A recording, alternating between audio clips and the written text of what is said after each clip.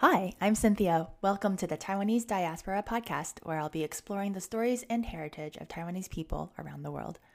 In upcoming episodes, I'll be interviewing Taiwanese entrepreneurs, artists, students, and more. Some were born in Taiwan, but others were born abroad. Some emigrated from Taiwan to other countries, and others have returned to Taiwan after some years abroad. I love hearing people's stories, and I'm so excited and eager to share them with you via this podcast.